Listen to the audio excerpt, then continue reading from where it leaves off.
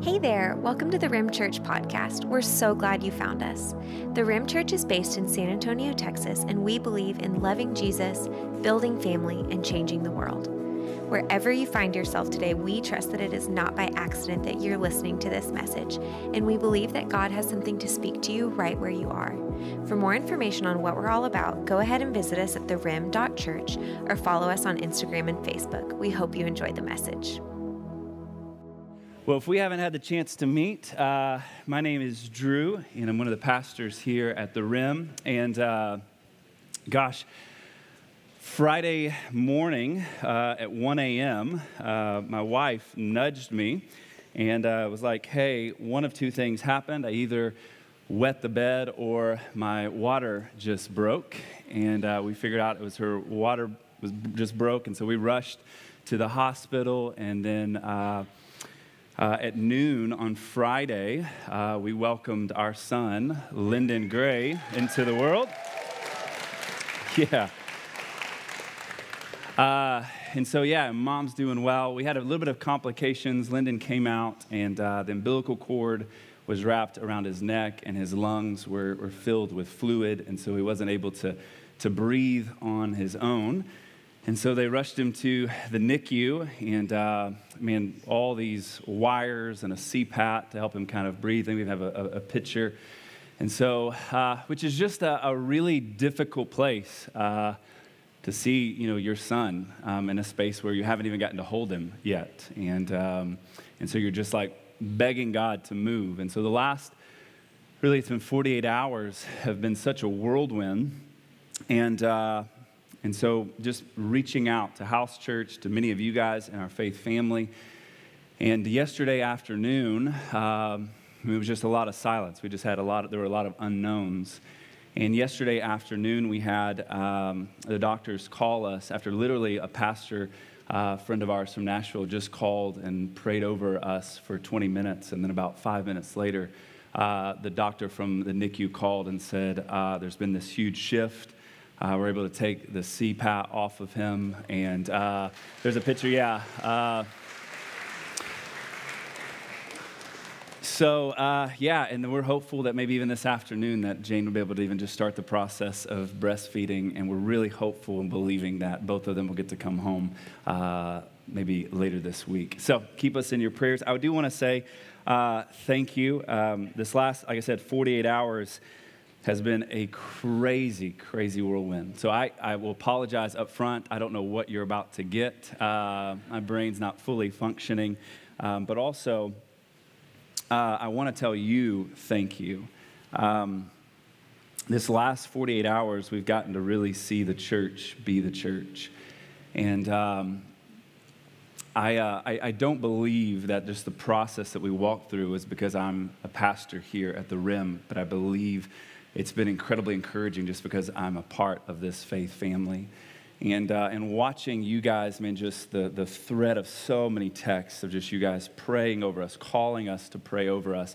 I believe with all of my heart that what happened yesterday was an answer to your prayers, believing that there was a miracle that happened. And then you guys just loving our family. We had, I won't call them out because they'll get embarrassed, but had one of you show up to our house and mow our yard. There was a family that came to our house and was praying over the house and realized that the house was it was a little disaster. And so they cleaned the entire house and made it spotless. And there was even just a little welcome sign that just said, "Welcome home, Lyndon Gray." And meals being sent to the hospital, just the encouragement. I honestly can't imagine walking through this without community and without the support system. So I want to tell you, thank you.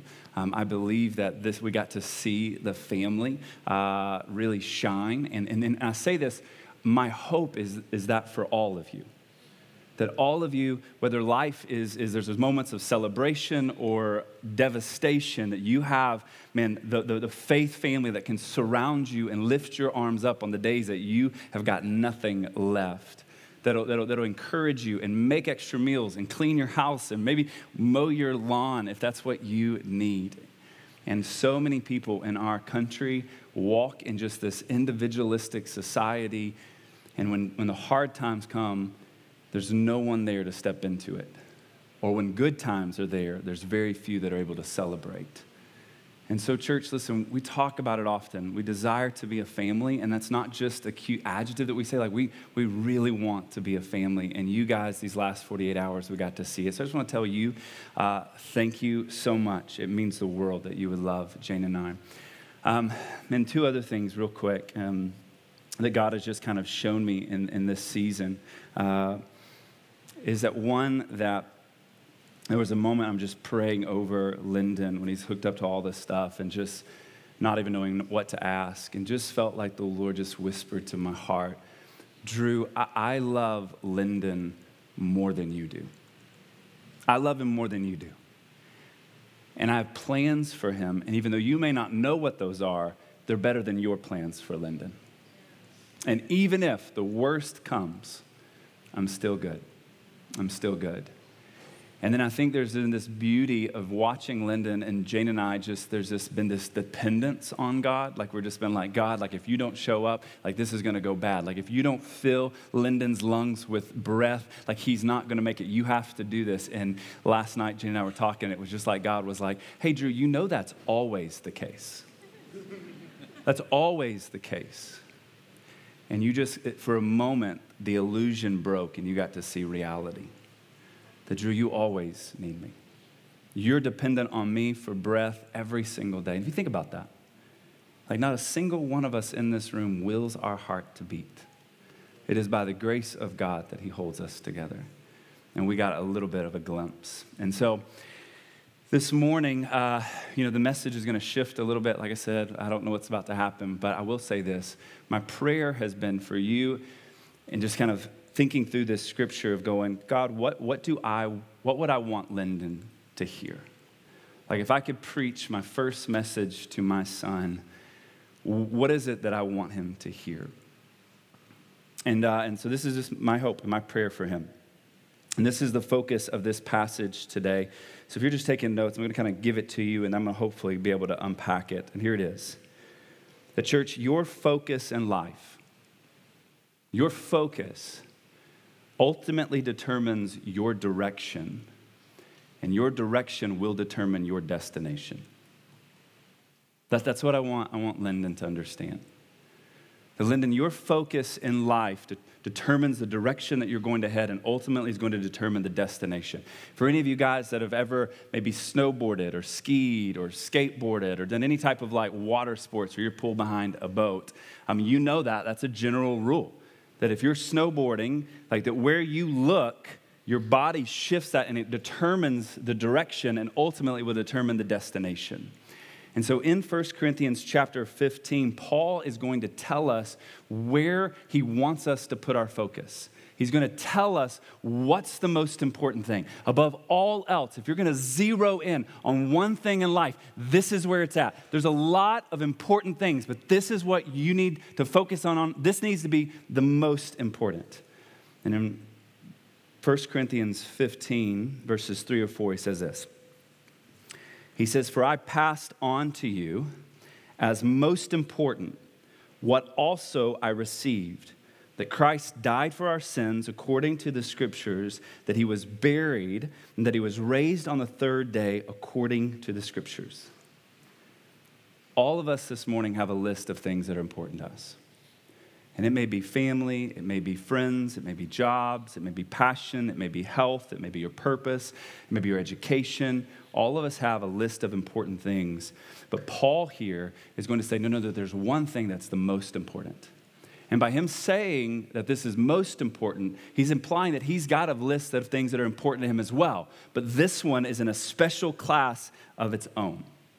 In fact, in this letter here, Paul's made a statement in the earlier chapter that many scholars believe was an exaggeration, that Paul was being a little over the top. And in 1 Corinthians chapter 2, verse 2, it says this. Paul says, "I've decided to know nothing among you except this thing, Jesus Christ and him crucified.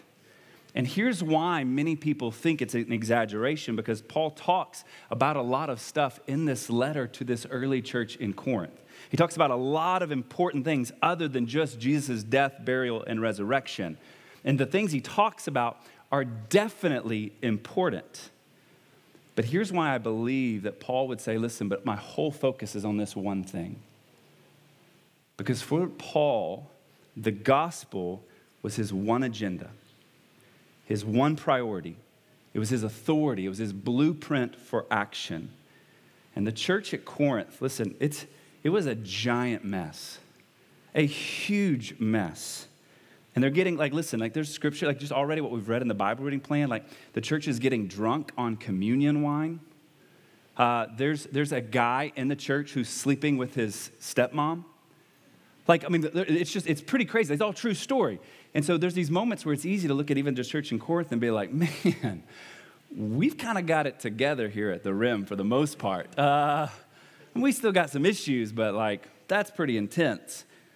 And the church in Corinth, man, has all kinds of moral problems, some really, like I said, dysfunctional family issues. There's doctrinal confusion, ethnical strife, political tensions, even like a cult of personality wrapped around certain leaders, and so on. And so Paul, as he's speaking into these issues, what he's saying is this, that my answer to all of life's mess is Jesus. I'm telling you, it's Jesus. And listen, can we just pause for a second? You hear that and you're like, yeah, of course. That's what the church is supposed to say. Right? That's the answer for everything. Yeah, you're walking through this hard time, Jesus. But can we be honest? Very few of us are feeling the power and the effects of that. It feels like a cute sentiment, but means very little to our lives. And so Paul's going to walk us through how this actually impacts us, how practically this plays out in our life. And so 2 weeks ago, we taught from 1 Corinthians chapter 3. I'm just going to reread a few verses 10 and 11. Just I want you to see this, okay? You can see this this has been his message all the way through this letter. In verse 10, he says, according to God's grace that was given to me, I have laid a foundation as a skilled master builder, and another builds on it. But each one is to be careful how he builds on it. For no one can lay any foundation other than what has been laid down. And that foundation is Jesus Christ. That he's saying that there can be no other foundation for anything inside of the church that we would build on. Anything as individuals that we would build on. And anything that we build, it should be an extension. Or it should definitely coincide with Jesus and not be separate. In 1 Corinthians 9, Paul explains that he's personally willing to change any and everything about his life to get more opportunities to tell people about the gospel and to tell people about Jesus and what he's done. That he says that I'm willing to set aside my preferences, my ethnicity, my culture, my politics, anything, if that means that more people will get to hear about Jesus. He's that important. In verse 22 of chapter 9, he says, I have become all things to all people so that I may by every possible means save some. Now I do all this because of the gospel. And in verse 16, he says, because I am compelled to preach, and woe to me if I do not preach the gospel. So throughout this entire letter, Paul is showing us that he prioritizes the gospel above anything else in his life. So let's ask this question. This is where I want us to kind of spend our time. Why? Paul, why is the gospel so important to you, and why should it be so important to us? But real quick, before we dive into why it's important, we need to answer this question, what is the gospel? When we say the word gospel, what exactly do we mean? Because it's a little bit of a churchy word. And we may have all kinds of different adjectives. We're like, oh yeah, the gospel means good news. The good news of what? The gospel is the story of the Bible, but what? When we say the gospel, I want you to know at the Rim Church, this is what we mean, okay? And so I'm going to help us, I'm going to just kind of show us a diagram, and George is going to kind of help me walk through this. But this is the story, honestly, of the gospel, the good news, and the story of this entire book. And so if you're wanting, I've ever been curious about what this Bible is really all about, I'm about to give it to you in 3 minutes, okay? And so you're going to sound really smart if you repeat this. But here we go. So I'm going to give you some circles. This book, at the very beginning in Genesis, that we see that there's just God. And God, in perfect relationship with himself, Father, Son, Holy Spirit, and decides to speak the world into existence. That he creates simply with his words. And he forms every single thing. We get into the sixth day, and God reaches into the dirt, and he begins to form mankind, and he breathes life into Adam. Why? So that we as humans could have a relationship with the God of the universe. To be fully known, fully loved. That God has a design for this world, and this world, it's perfect. Like everything was in harmony. We had perfect relationship and intimacy with the God that spoke the world into existence. That's the first 2 chapters. In chapter 3, we get 3 chapters in before we decide to do it on our own. And we go, God, thanks. We'll take it from here. You set us up. But we'll take it from here. So, hey, we know that you're usually in control, but we want to be in control. And in that moment, we committed treason and we stepped out of God's design. And the Bible uses this word sin. And that's all it means. Is that we stepped out of God's design, the way that he put things in motion. And we said, we know better than you. And we committed treason against the high king. And that sin, it led us into brokenness. That moment that the world shattered and it broke. And every one of us, we know that. We feel that, right? You don't have to be in the NICU watching your son hooked up to all of these wires and a breathing machine to go, surely this isn't how it was meant to be. God, this isn't how you designed it. You don't watch the news and before you go, surely not. Every one of us knows inside of our heart, it's broken. And everything that we try to do to fix this on our own just leads to more brokenness. And whether that's relationships, substances, even religion, it just leads to more brokenness. You and I cannot fix ourselves. I want you just to see this really, really quick. If God is the author of life. He's the giver of life. And you and I, the moment we took control, it only led to death. Think about this. The moment you were born, from that moment, it's going down, downhill. You're every minute a step closer to death. That's what you bring to the table. That's all you got. But the author of life, this whole Old Testament, it's got some really jacked up stories, I'll be honest with you. It's crazy. But the entire Old Testament, let me just sum it up, is just one giant promise. And the promise is that God sees you and I in our brokenness. He knows we can't fix ourselves. And he's willing to insert himself into the plot to fix it all. And one day the hero's coming and he's going to fix it all. That's what this story's about. And so when you turn the pages from Old Testament into the New Testament, we see the hero show up, but it's not what we expected. The hero was actually God himself that was willing to wrap himself in human flesh and move into our trailer park. And we called him Jesus. Or at Christmas, we call him Emmanuel, meaning God's with us. So that's this little third circle, the gospel, that's the story. That God isn't just distant. He wanted to enter into the story to show us what it means to be fully alive. Jesus lives the life that we should have lived. And he models for us what it means to be fully human. And then he's willing to lay his life down on your cross. Not his, yours. For that was your death penalty. For your treason against the high king. And God himself was willing to place his life on the cross to be slaughtered, placed into a tomb, and then 3 days later he walks out of the tomb proving that he has the power over sin and death. He writes a check on the cross, and 3 days later, it's proven to be cashed. And so you may go, okay, so Jesus was willing to live the life that you should have lived. He's willing to die the death that we should have died. If you want to sum up the gospel in just a single word, you just sum it up with this word, substitution or exchange.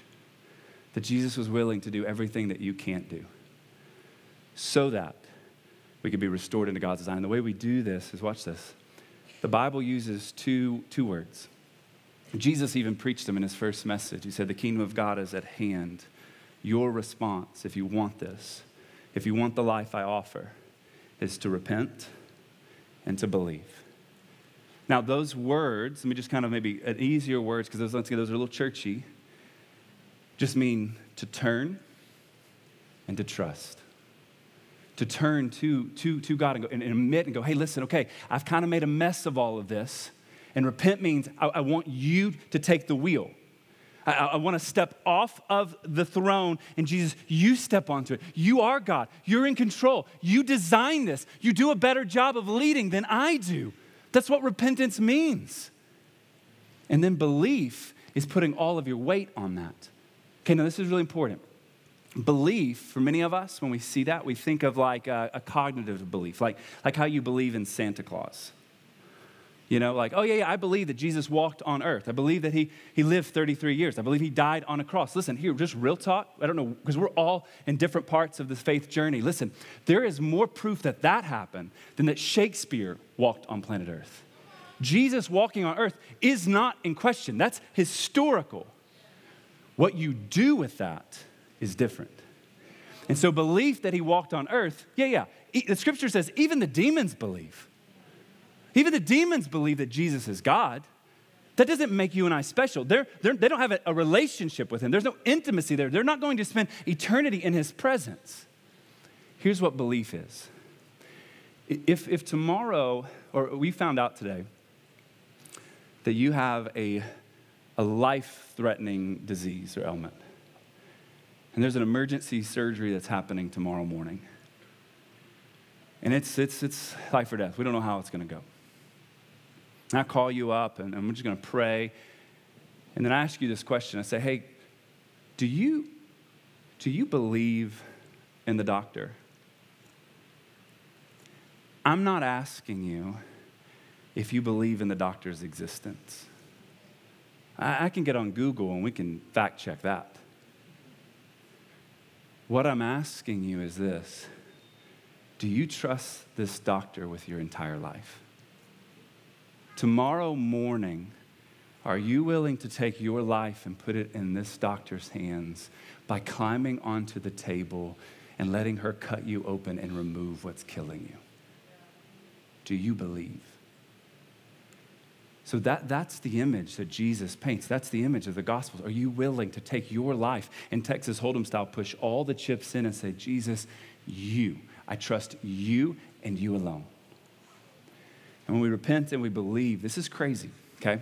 The Bible says that we go from being enemies of God to being adopted into the family of God. Now watch this.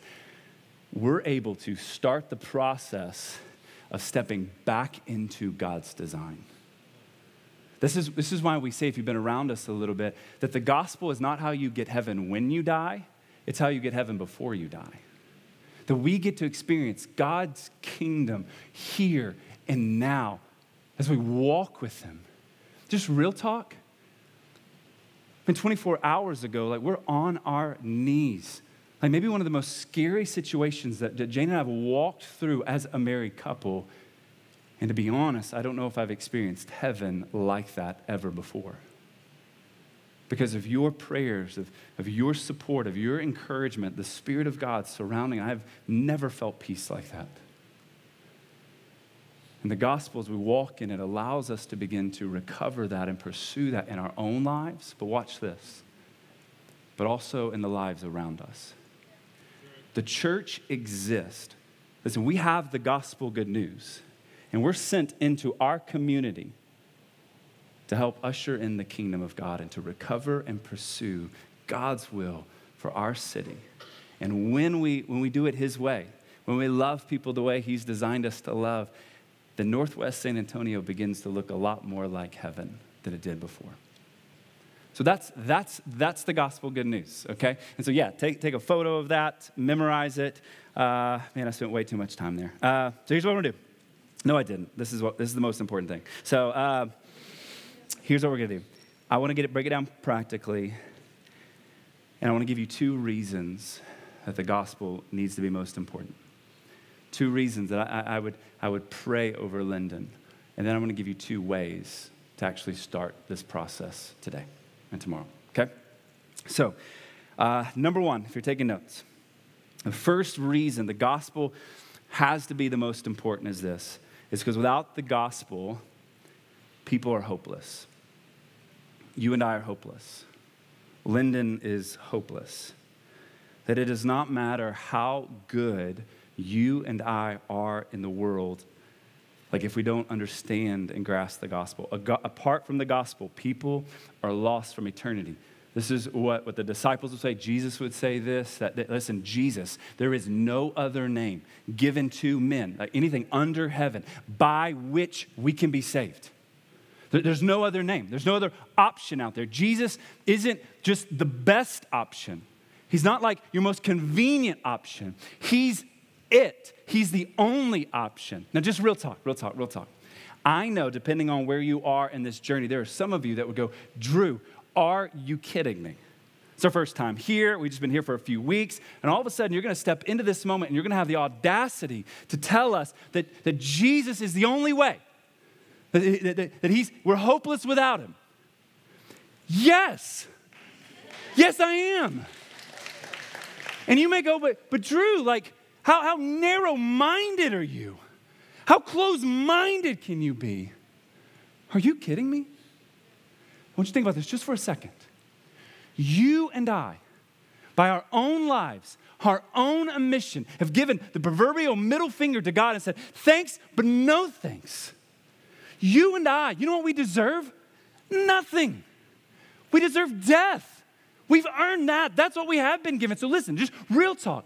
If all of a sudden God chooses to make a way, wouldn't it make sense that he gets to decide that way?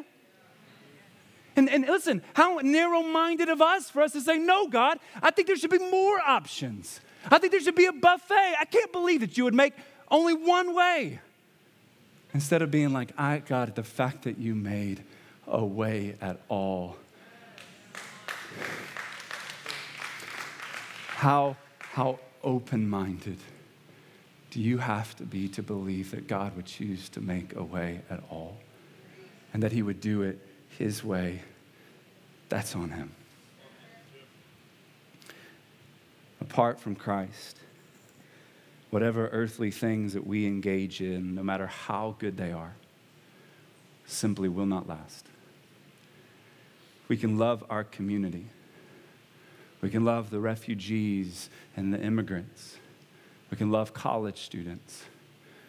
We can fight for the health of the marriages in our community. We can lift up morality. And all of those things are good, but outside of Jesus, they're hopeless. They're hopeless.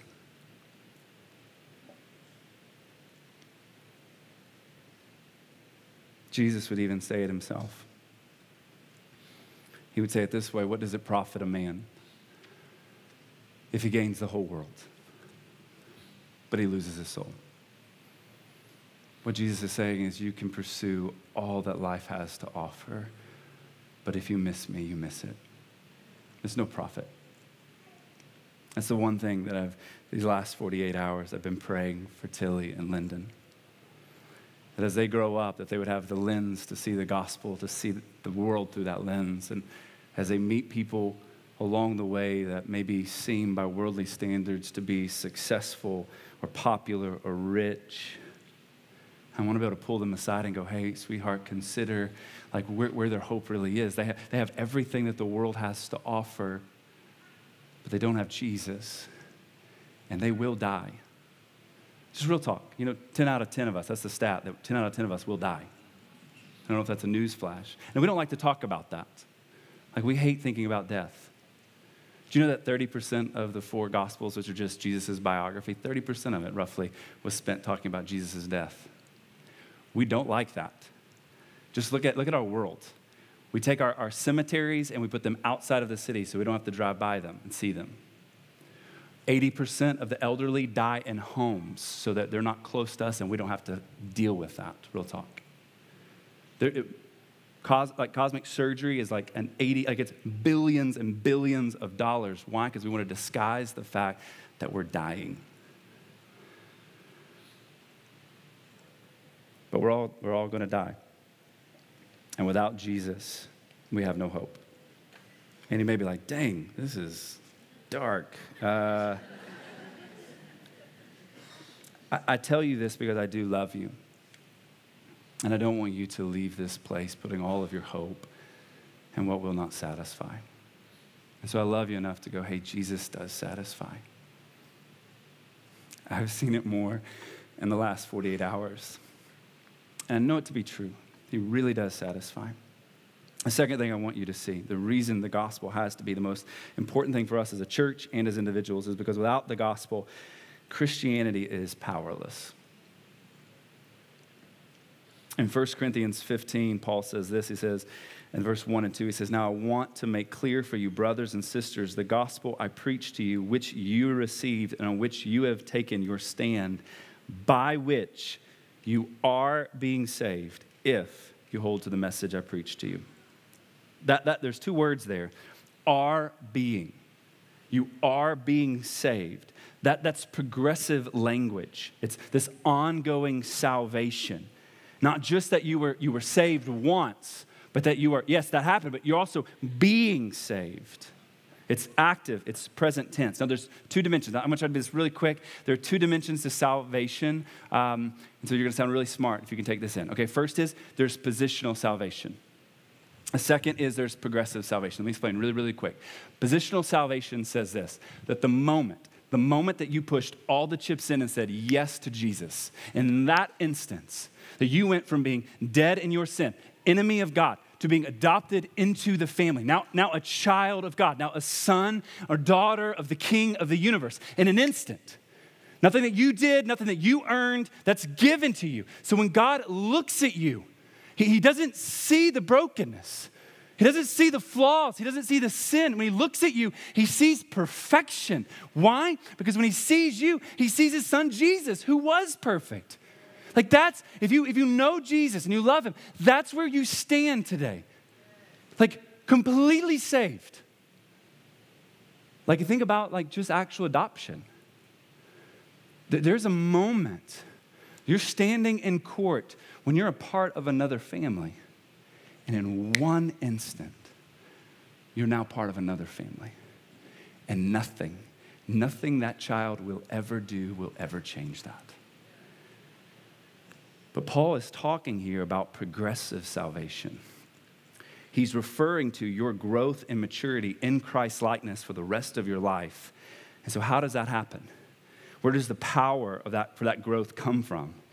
It's the same place that your initial salvation came from. Believing in the gospel. Putting your weight into that. That's why he says, if you hold the gospel, if you cling to that, if you keep putting your weight onto that, there's going to be this progressive change that you grow in Christ the same way that you begin in Christ, by holding fast to the gospel, re-believing it, and meditating on it. When I first started following Jesus as a high school student, I believed that the gospel was just like the ABCs of Christianity. It was like 101, the door that gets you into the Christianity. It's like it's the diving board that launches you into the pool of Christianity, right? So therefore, my mindset was the gospel was for those who don't yet trust Jesus. It was a message for unbelievers. But what Paul is communicating is this, is that the gospel is not just the diving board to which that we jump into the pool of Christianity. The gospel is the entire pool. That the gospel is not the ABCs, it's the A through Z's of Christianity. That we grow in Christ not by moving beyond the gospel, but by pressing deeper into it.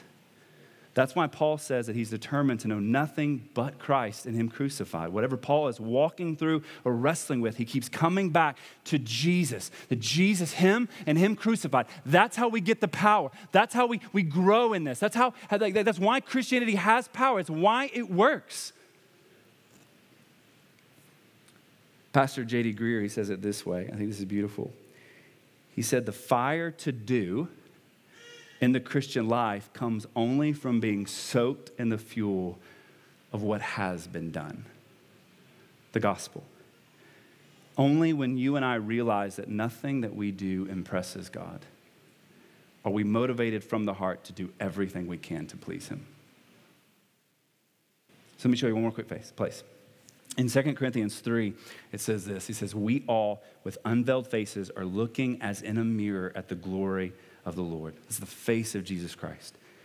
And are being transformed into the same image from glory to glory. Or some translations say from one degree of glory to the next.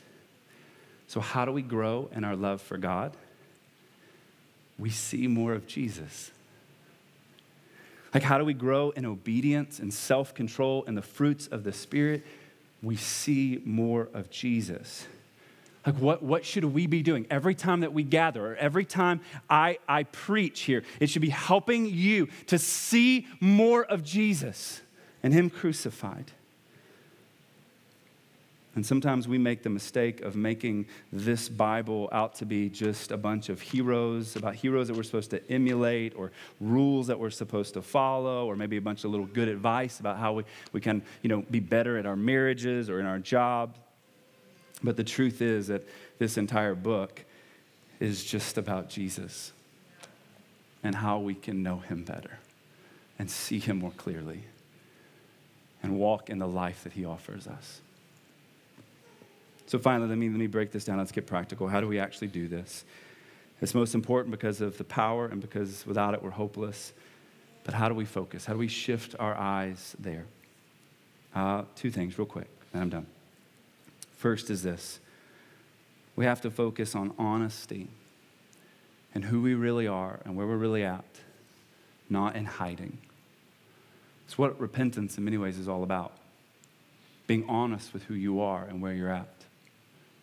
If you think about this, back in the story of Genesis, in Genesis chapter 2, it ends and it says this. It says that Adam and Eve were naked and they were completely unashamed.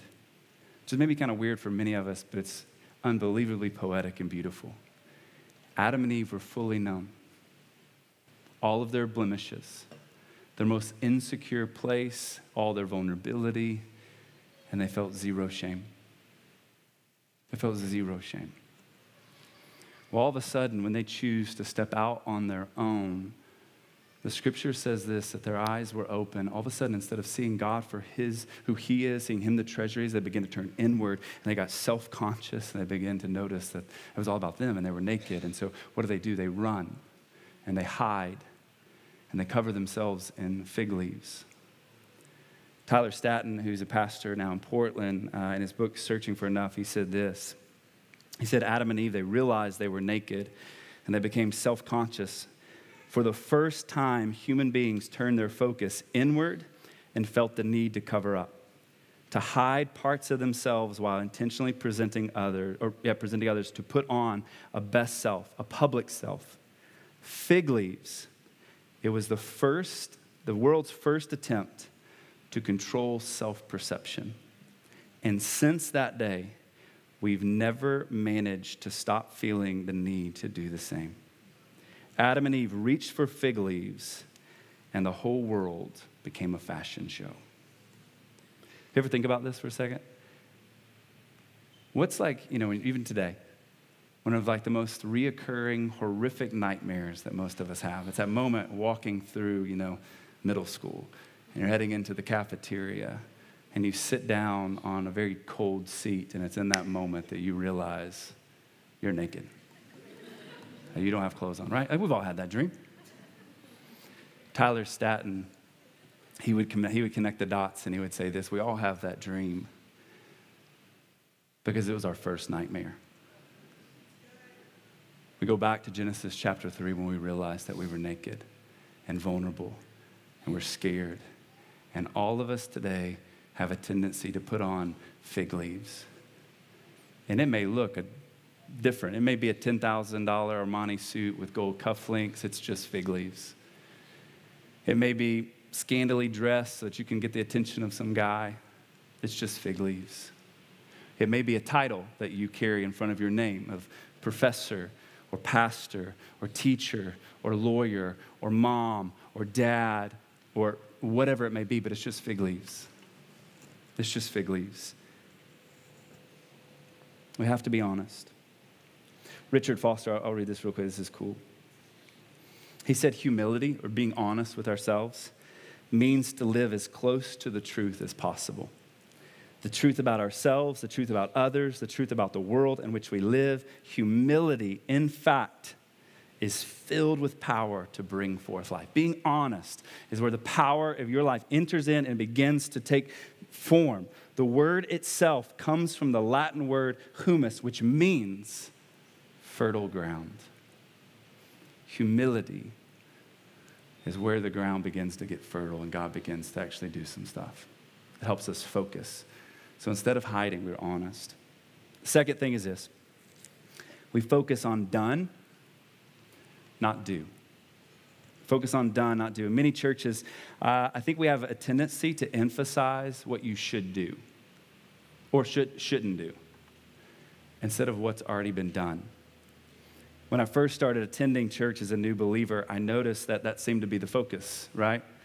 That Christians is all about what they should wear or shouldn't wear, what movies they should watch or shouldn't watch, what music they were allowed to listen to or weren't allowed to listen to. It was all about what you do. Even if we're not careful as a church, we can put our focus on attendance or how we do mission or one-on-one discipleship or being in a house church. All of those things good and super helpful. But the gospel is not about what you should do. It's about what Jesus has already done. And in holding fast to the message is where the power is. Holding fast to the message is what enables us to love mercy and fight for justice and display compassion. That's why my hope and my prayer even in these weeks ahead is this, that every time you hear me preach, that none of you would ever leave this place and go, I should do more. I'm not doing enough. But instead, as we teach from this scripture, maybe there'll be a moment that you stop writing and you lift your eyes and all of a sudden you become painfully aware of what Jesus has already done for you and that it would lead you to a place of worship. It is only when we realize that we can do nothing to impress God are we motivated from the heart to do everything to please him. If today you know and love Jesus, I want you to know that there is absolutely nothing that you will ever do that could make God love you more. Like I love the lyric in that there's this song that's getting really popular called Jireh. It just says this, like you're never going to be more loved than you are right now by the God of the universe. It doesn't matter what you do or what you don't do. You can't change that. And sadly, that's not the message that has been taught to many of us. We still have performance anxiety. We still feel like that on our best days, if we do really good, maybe we got up, we had our quiet time, we were really loving, maybe we gave a few dollars to someone that we saw that were in need, and then all of a sudden we get to the end of the day and God loves us a little bit more, right? He's more pleased with us. And then on the days that we hit our snooze button and we're kind of short with a coworker, we get home and God's a little disappointed in us. That's the gospel of do in your life, not the gospel of done. It is only when we sit underneath the waterfall of God's grace, his mercy, his love, when we see him as the treasure that he really is, that we look at all those things and go, yeah, I don't want those. I don't need to do those things. I don't want to walk with this. I just want you. And whatever that means and whatever that looks like, I want you because you've already done all of it. So church, listen, I want to give you some space, 120 seconds. And I want you to just wrestle today. Where are you? The typical questions that we ask is what is God saying to you right now? Like we believe that through this message, through worship, he's whispering to your heart in a language that you can understand. What's he saying to you? And can I ask you, the second question is this: what are you going to do about that? How do you step into that? How do you walk in obedience? And just, hey, real talk. I know that in a room this size, that I would love to naively believe that all of us are all in and we've given our life to Jesus and we love him. But the truth is that statistics would say that there are many of you in this room that you don't yet know Jesus. There's never been that moment you're like, hey, I'm in, it's yours. There's never been that moment that you finally stopped doing all of the things to try to please God and you just go, hey, listen, I'm gonna put my weight and my belief in what you've already done on the cross, what you already say about me. So if you find yourself still in this space, still trying to do, still trying to perform, still trying to dance to make God love you more, stop and just receive it. Like a lot of times if you've been around church a little bit, we'll talk about like maybe a sinner's prayer, but that's all that is just stopping and saying, okay, God, I can't do this. I'm tired. Religion isn't fixing me. Relationships aren't fixing me. All the promises of the world, they're not helping. At least not for long. I'm stopping. And I'm going to put my weight on what you did. And I'm asking you to restore and to fix. And I want to step into this relationship. I want to know the life that you offer. I want to walk with you. I want to be fully known. I want to be fully loved by you. That's the invitation, church. It's not to come here and perform for everybody. So I don't know what you need this morning, and I'm not going to pretend to know. But if you're in this space and you don't know Jesus, there would be no greater joy than to get to introduce you to him, to help you stop doing and learn to just rest in what's already been done, to learn to walk with him. And so in this 120 seconds, if you don't know Jesus, if maybe you came with somebody this morning who does know him, you go, hey, like, listen, you know him and love him. Maybe grab him. Maybe you can go to the back or slide, like do whatever you got to do. Just go, hey, listen, or let's go grab lunch real quick because I got lots of questions. Just introduce me. That's all like I want. Help me. If you're here and you don't, like, listen, I'll be hanging out in the back. Georgie, Marcus, like Austin, we're around. We would love, come find us. And we'd love to introduce you to him. We'd love to journey with you. So let me pray and I'll just give us 120 seconds. Jesus,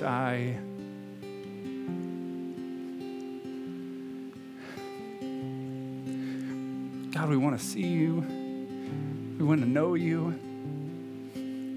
We want you to be the focus of our life because ultimately that determines where we land, and we want to land with you. We want to be with you. And so I pray for my brothers and sisters that are in this space who are wrestling, who feel the weight or just don't know what the next step is towards you. Would you help them? Would you give them clarity? Would they feel your kindness this morning that brings us to repentance?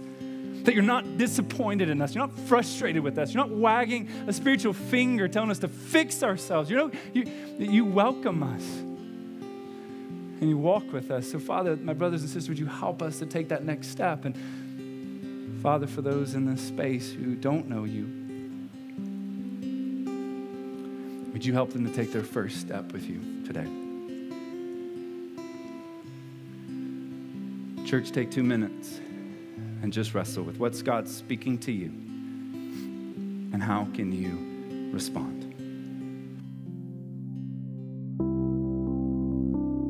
Thanks so much for listening. We hope that today's message resonated with you. It's our hope that you wouldn't be merely inspired, but that you would actually be transformed by something you heard today. At the Rim Church, we always ask 2 questions when processing God's word. What is God saying to you? And what are you going to do about it? We encourage you to take a moment, reflect, and then to share with a friend or send us a message. We'd love to hear what God is teaching you and how we can help you take your next step in obedience. Until we meet again, we love you, church.